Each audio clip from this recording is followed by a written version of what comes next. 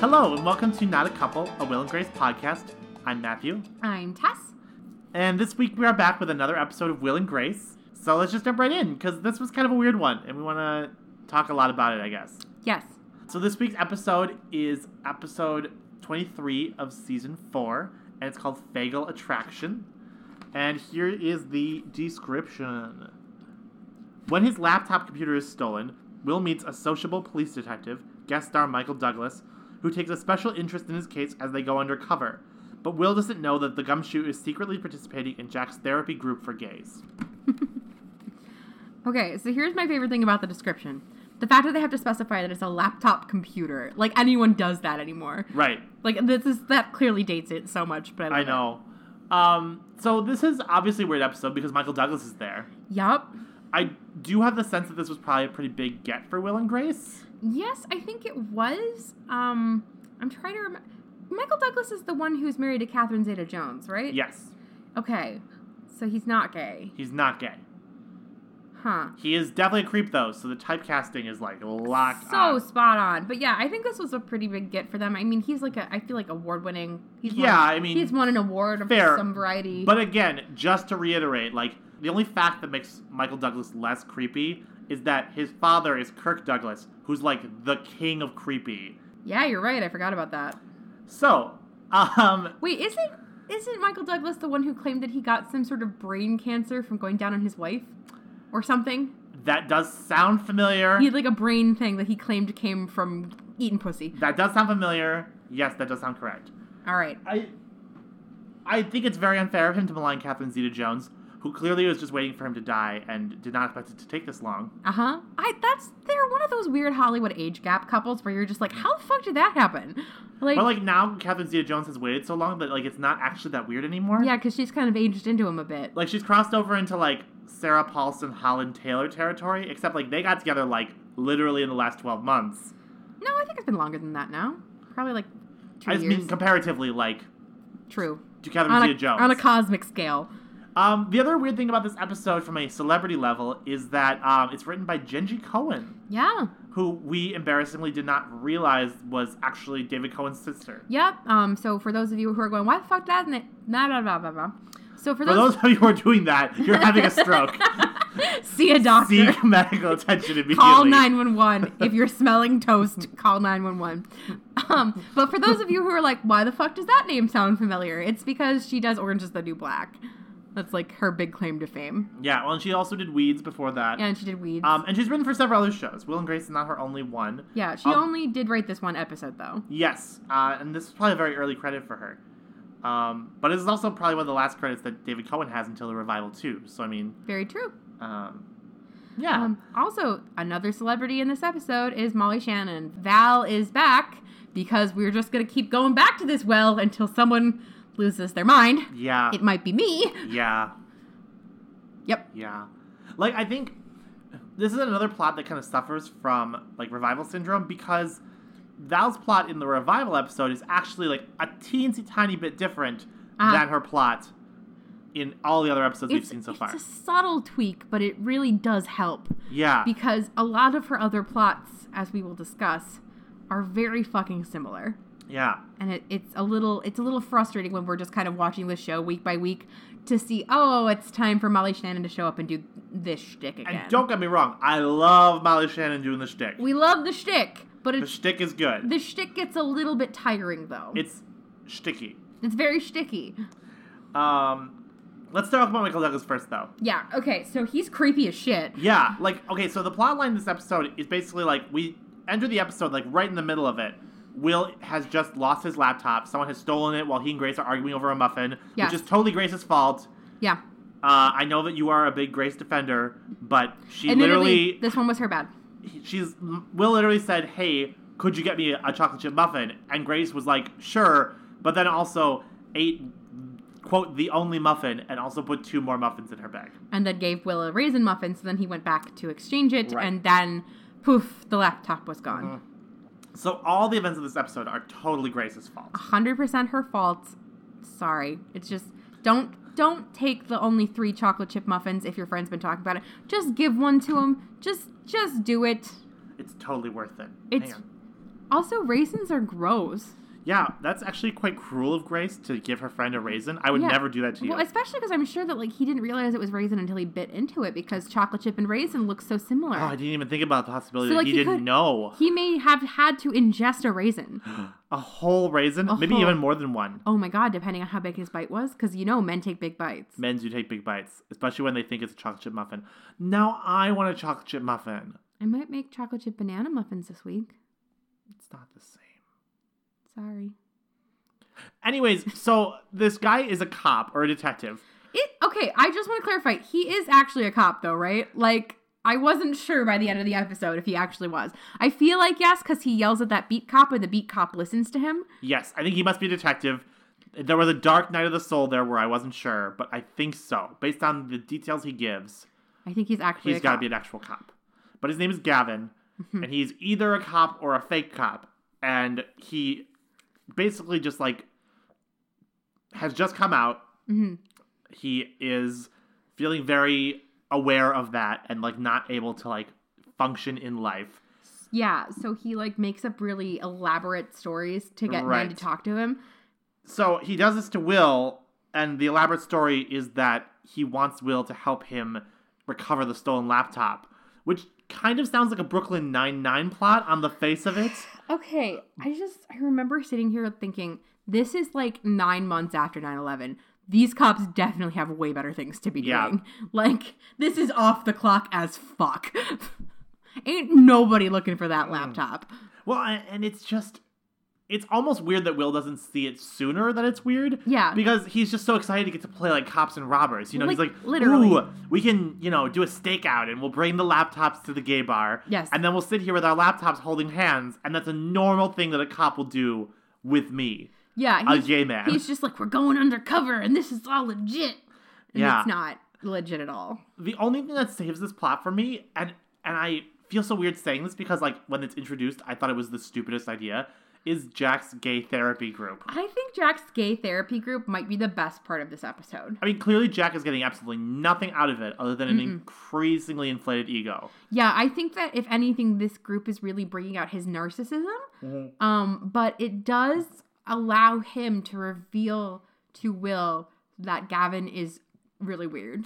Well, and just from a plot perspective, it is quite clever that we find out that Gavin is crazy long before Will does. Yes. The show almost never does that. Like, we don't really have the one character learn something and then is separated from the narrative and doesn't reveal it till the end. Yeah, it's very rare that the audience knows something that the characters don't on Will and Grace, but in this case, it really works, I think, for I think that's not true, only because sometimes Will and Grace's plots are a little transparent. Yes. But this is probably one of the first times that the writing intentionally shares that information with us. Intentionally, the audience knows something that Will doesn't.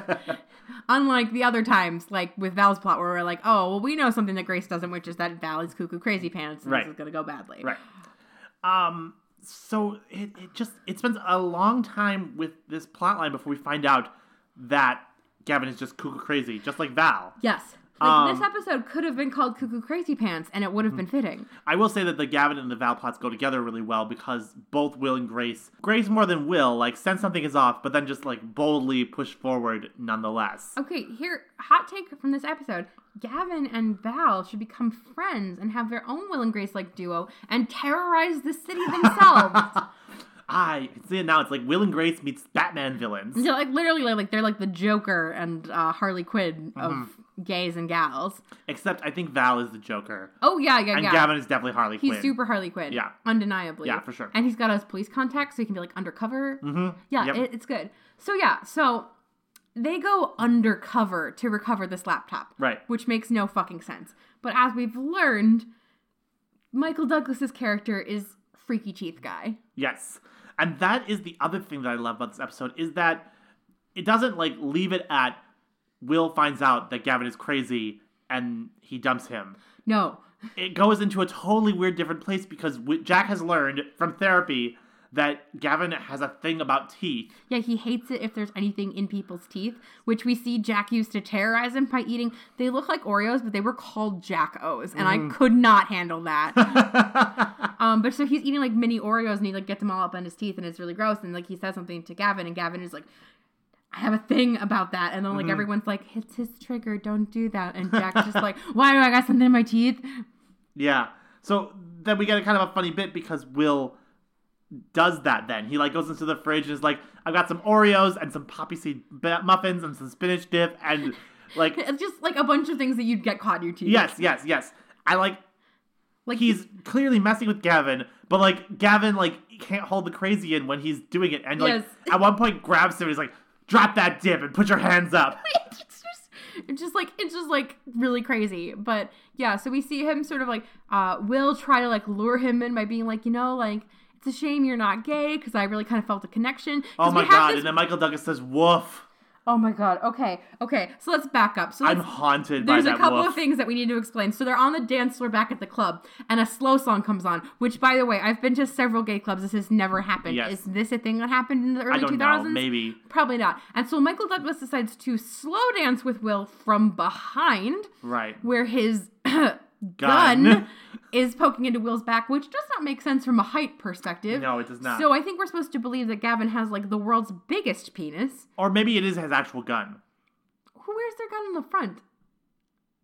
I don't know. Maybe he's overcompensating. Anyways, not important. So then we swing back into the scene with the spinach dip, and Will is like trying to be like, you know, I really felt something on that dance floor, but you're not gay, so it looks like I'm barking up the wrong tree.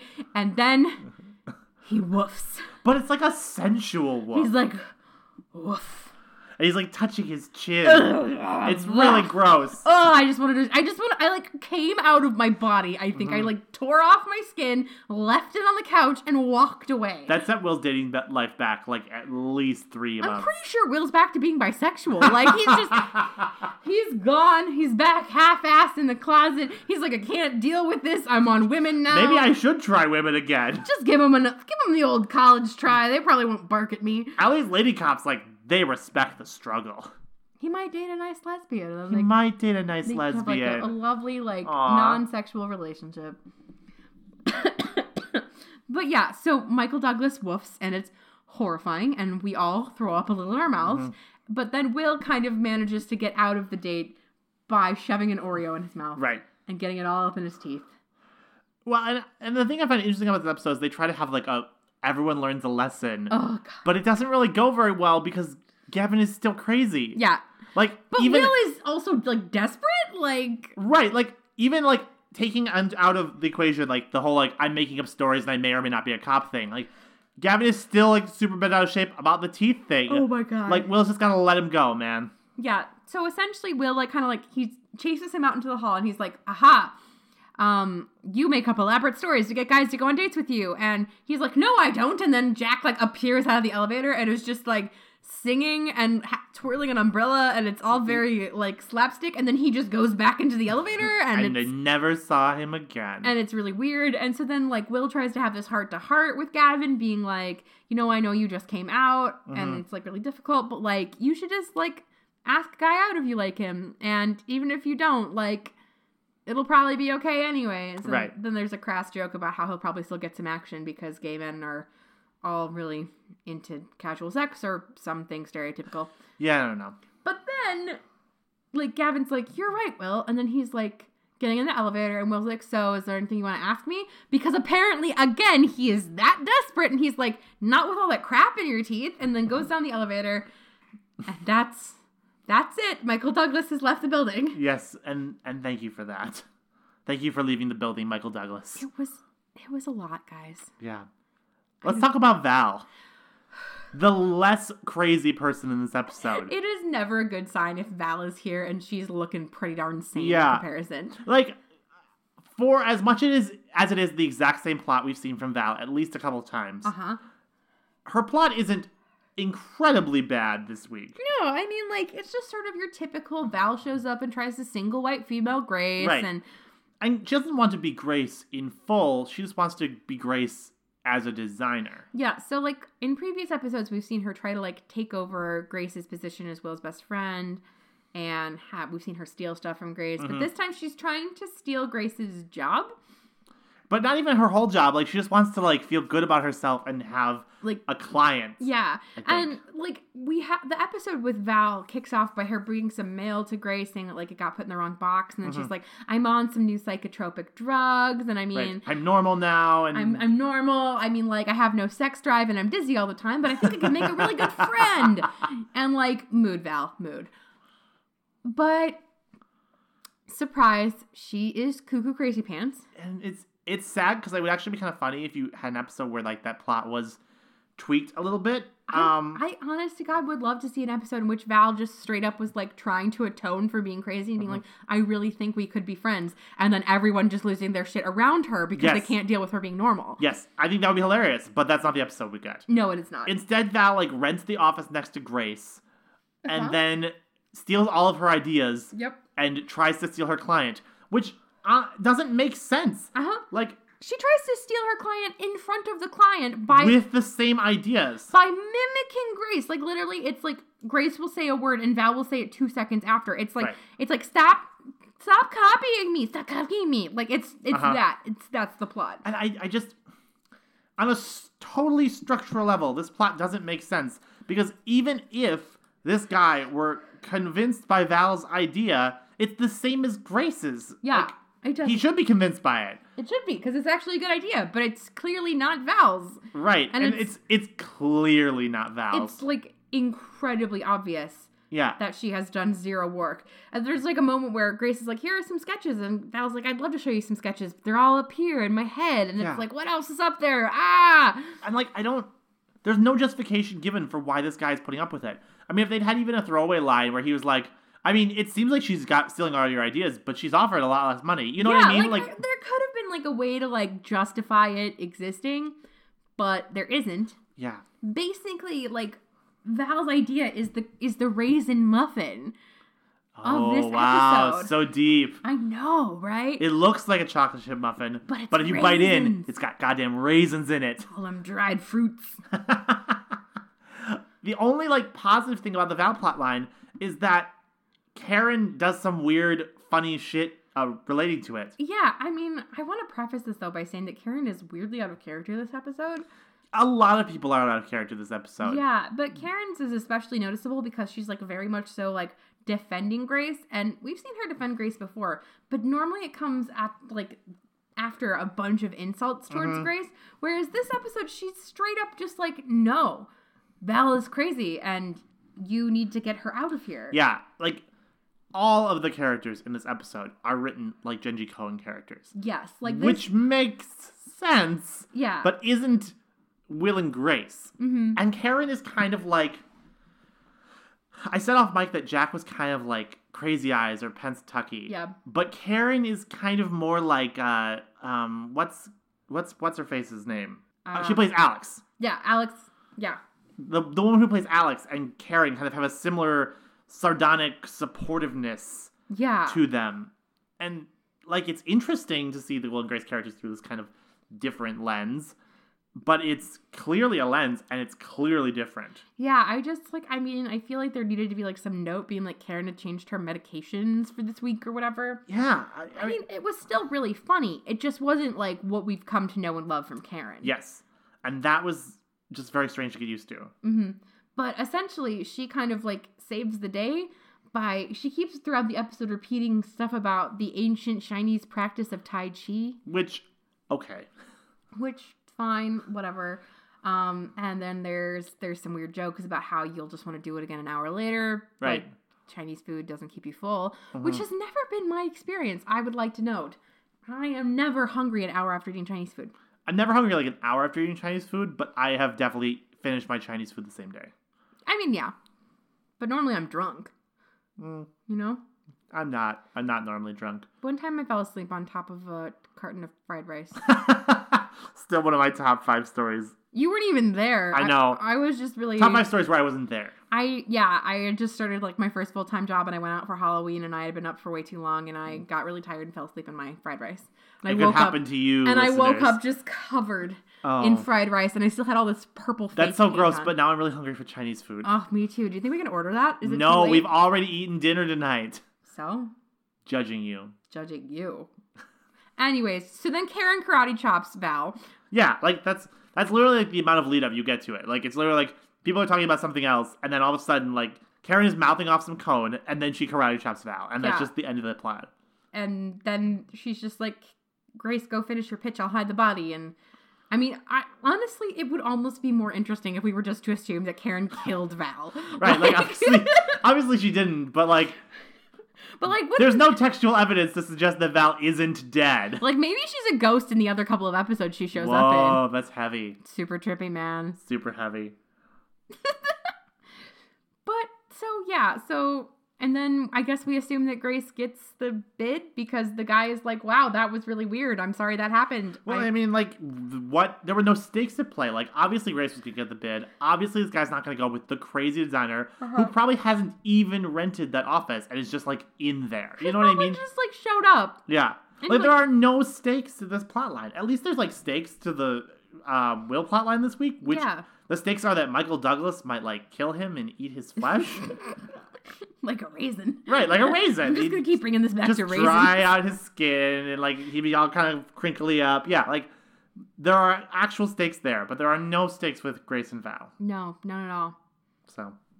You know what? I think if Val had gone to gay group therapy, maybe there might have been stakes. And that was what I thought the runner was going to be. But tragically, no. Val did not go to gay group therapy.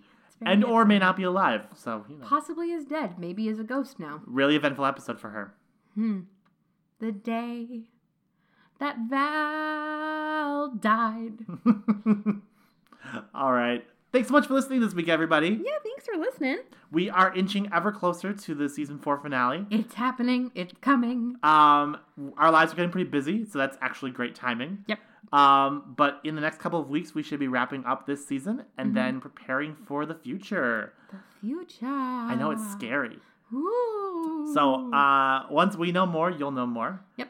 But until then, Tess, do you want to tell everyone where they can find us on the internet? Yes, I will. So the main page that we use for social media-ing is our Twitter page. We are at Not a Couple Show, but we also have a Facebook, a Tumblr, and you can find our episodes on iTunes and on Podbean. If you want to send us a more personalized message, we do have an email address. We are notacouplepodcast@gmail.com, and you can send us things there if you'd like. If you don't want to send us things there, please don't. Yeah, please don't just, I hate sending you this, but like I'm sending it to you anyways. And that's like a 3-page like narrative. That's like a waste of time for everyone. Don't do that. Don't do that. We're not going to reply if you don't want us to talk to you. That's dumb. Mm-hmm. Although, if you send us hate mail, I bet you we'd read it on air. Oh, we will definitely read hate mail. That would be fun. If you've made it into, like, whatever episode we're on of this show. And you've decided you hate us and need to read hate mail. If you're, like, a Michael Douglas fan and you're like, oh, man, like, I gotta send him a note about Michael Douglas. These bitches gonna get it. We will read that. Yeah. So, all right. Thanks for listening this week, and we'll be back next week with more Will and Grace. Yep. I'm Matthew. I'm Tess. And this has been Not a Couple. Bye-bye.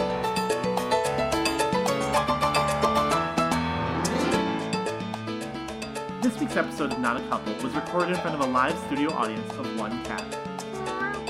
Hello, Eliza. This week's episode is brought to you by Val Adler Designs. It's the only Adler Designs company in New York. We